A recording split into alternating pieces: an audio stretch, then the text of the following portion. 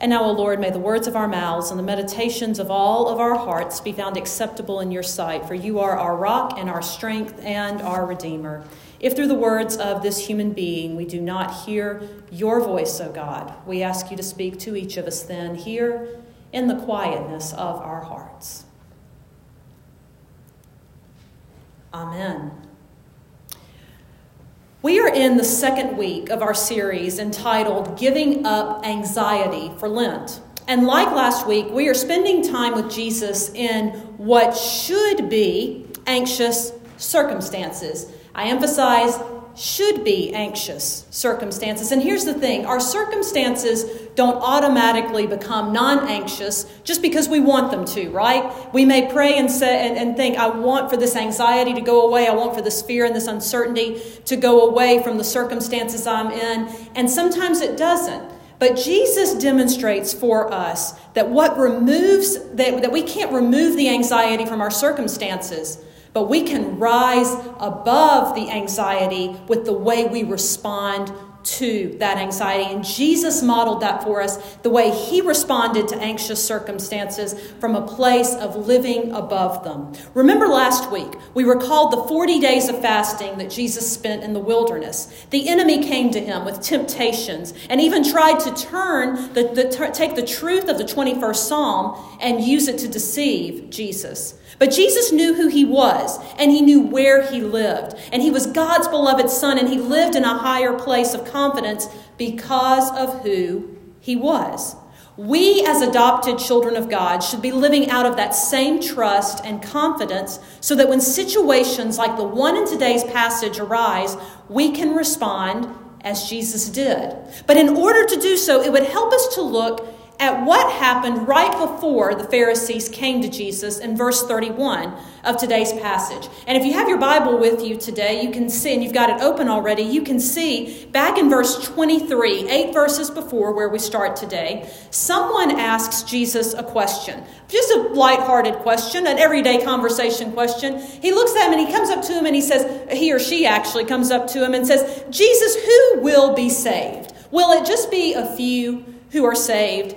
And Jesus responds in the way that Jesus often does so beautifully, not with an easy answer, but with a parable, with a story that casts some deeper meaning on the question and the answer to that question. And the parable that he offers talks about finding the narrow way to the Father, the narrow road or the narrow path is or what some translations read. And we remember as Jesus uses this analogy that his word is a lamp unto our feet. It is a light unto our path because we need his word to see the boundaries that the word of God places upon us. Boundaries are rules for living, following the way of the cross, the teachings of Jesus. And those rules of this narrow way that Jesus has laid out before us are not always popular and they are not always easy. Think of the areas of the world that we pray for every Sunday where worshiping Jesus is dangerous. It's simply getting up and walking out the door and walking to an underground gathering of the church could mean risking your very life. And following him, that's what following Jesus may entail on the narrow way. And following him also means rejecting the other doors, the wider paths that the world tries to offer to us. A few years ago, I was on a vacation in northwestern Connecticut, and I was driving around the countryside. That area is mostly rural, and there are just some beautiful sights to see, especially in the fall. And I remember coming to a one-lane bridge. Has anybody ever come upon a one-lane bridge before, or maybe a narrow bridge? Well, if you have, you know that you can't just fly through a one-lane bridge at cruise control. Well, you could, but it likely wouldn't end well for you, and it may do harm to others as well. And up until then, when I was driving these country roads, I'd been moving at a pretty steady speed, not going very fast by any means, but it was at a pace that was comfortable to me. But when I saw that sign that the bridge ahead of me was one lane, I immediately started thinking, okay, only one lane, not two lanes, no traffic from both directions. And you could immediately see that this bridge was way too narrow for two cars to be side by side upon it. And as I got closer, I could see a car coming from the other direction. We both slowed down. One of us pulled over, signaled for the other to cross, first slowly, and then the other slowly pulled forward and made it across. The narrow bridge that only one person can cross at a time causes us to stop, slow down, and assess our next steps. We have to focus to make sure that we are driving down the center of the bridge for safety. And it's in moments like these, when surprises come up in life, that we are training our minds and our spirits on how to respond when the road before us in life changes rapidly also. We saw this happen 2 years ago when the pandemic first hit, and the road before us changed, and it required focus and attention and a reassessment of our surroundings and our priorities. We're seeing it now with the war in Ukraine as we focus in on what is happening, how we got there, and how we can move forward from here, and how we can pray for our brothers and sisters there. Even the rise in gas prices recently have caused us to reach a one-lane bridge where we're reconsidering our boundaries around spending, around finances and travel, and simple everyday decisions and in doing so, this could show us to be good stewards of what God has given us. Now, I just named to you 3 very real, recent circumstances of pandemic and war and economics. And all of these circumstances I just named to you are fraught with anxiety.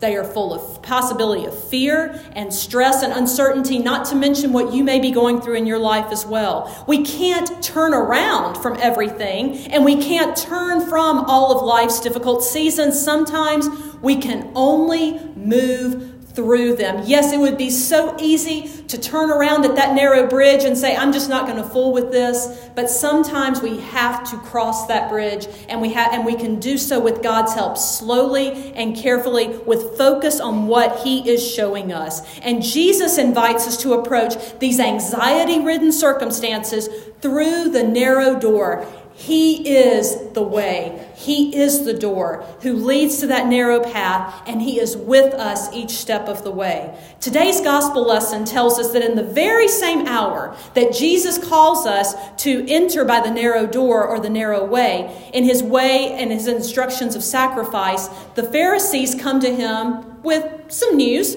They come up to Him in verse 31 and say, hey, Jesus, guess what? Herod wants to kill you. Talk about an anxiety-ridden statement to bring to Him. Now, this is the thing. We've been through 10 chapters of Luke already, and we have seen people say that they wish Jesus ill in Luke's gospel. Yes, Jesus has many followers. He has many supporters. He has many disciples who are doing the work that He has called them to do. But Jesus also had enemies that were out to get Him. Even these Pharisees, these men in verse 31 who come to quote unquote warn Him about Herod, have been out to get Him, trying to trap Him so they can arrest Him. And what they say to Him should startle Jesus. These words should rattle Him, should fill Him with anxiety. But you know what? Instead, Jesus is already full of the Holy Spirit. And because He is full of the Holy Spirit, there is no room for anxiety and fear and uncertainty to take up residence and fill His being, because He knows who He is. He knows how to navigate the one-lane bridge, for He knows the one way to abundant life is with His Father. And without hesitation, He responds to the Pharisees in verse 32. Look with me again in verse 32.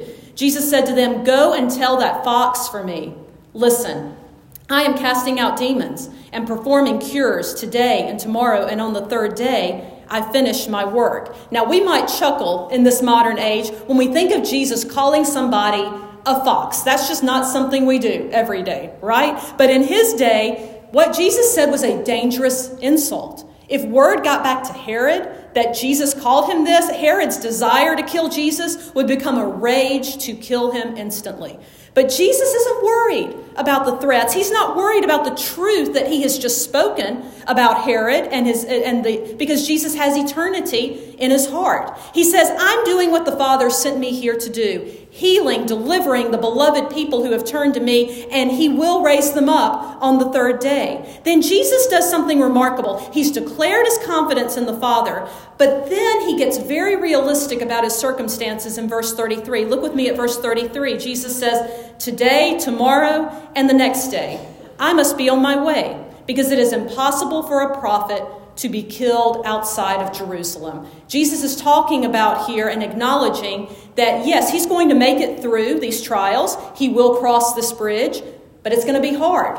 He's going to walk through loss.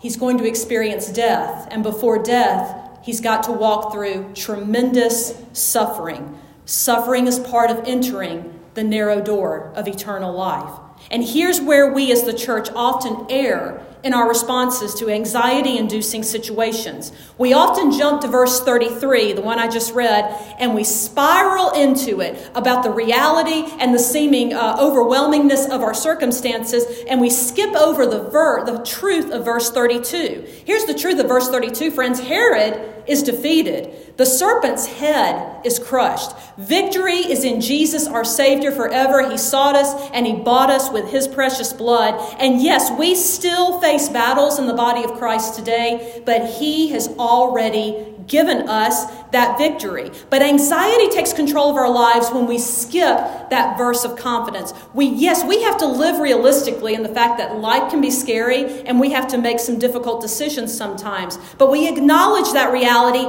after declaring and living into God's truth. What emerges from Jesus in this moment of trusting God and honesty about his circumstances is a plea for his people. Instead of getting caught in a lament and grief for himself over the loss that he's going to experience, Jesus takes that sense of grief and that sense of loss and he prays over those who are persecuting him. He prays for those who are condemning him. He offers a lament asking them to please repent and to turn and to change their ways. And the Pharisees are wanting Jesus to run, but Jesus knows when not to run from circumstances. Instead of walking away from those who rejected him, he grieves for them. In verse 34, we hear him.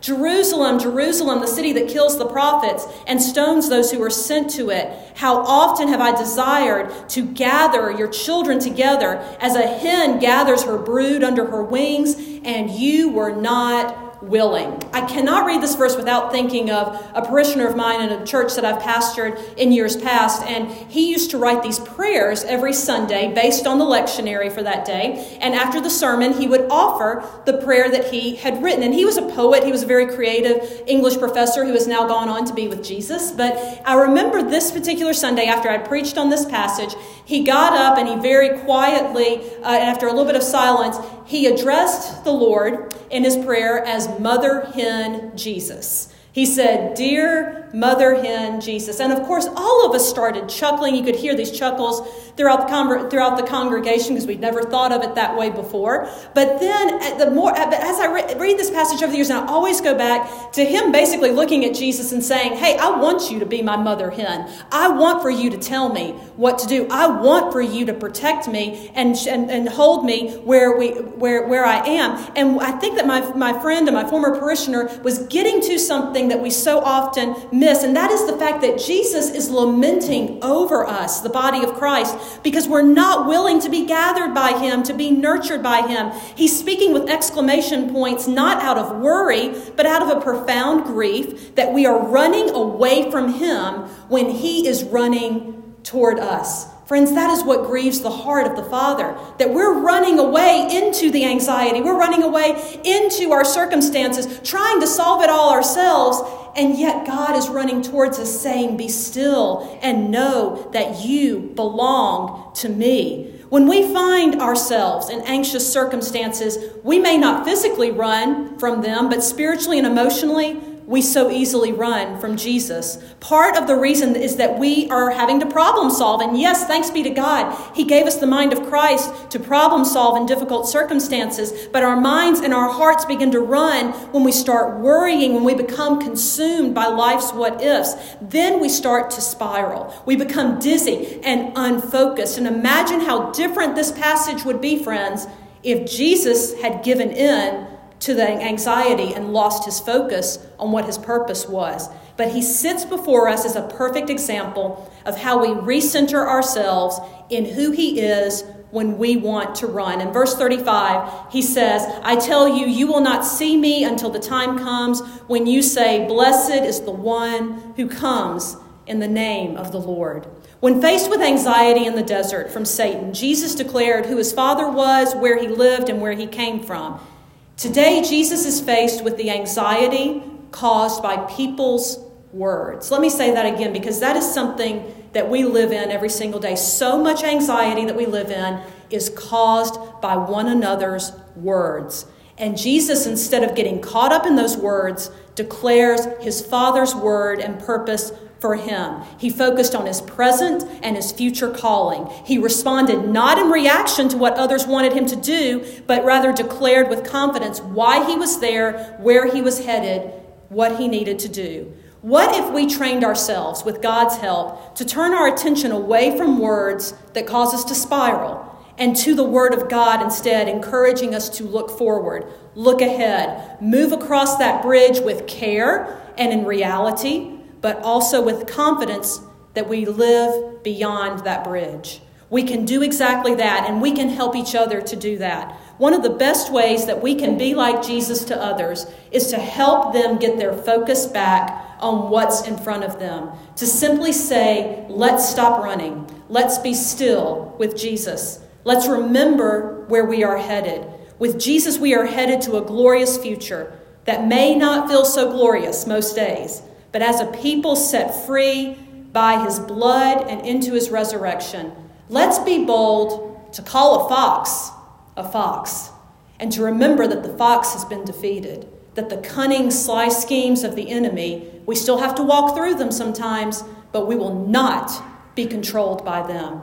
Because Jesus has cast down the power of unhealthy words. He has cast down the evil that so easily ensnares us. He has cast down the fear that tries to rule and reign over hearts that he has set free. So let us encourage each other. Let's help one another to see beyond the circumstances right in front of us and to live above them, to move forward into the future unafraid. For Christ is indeed with us, and he is the one who lives and reigns with the Father and the Holy Spirit, the blessed three in one, now and forever. Amen.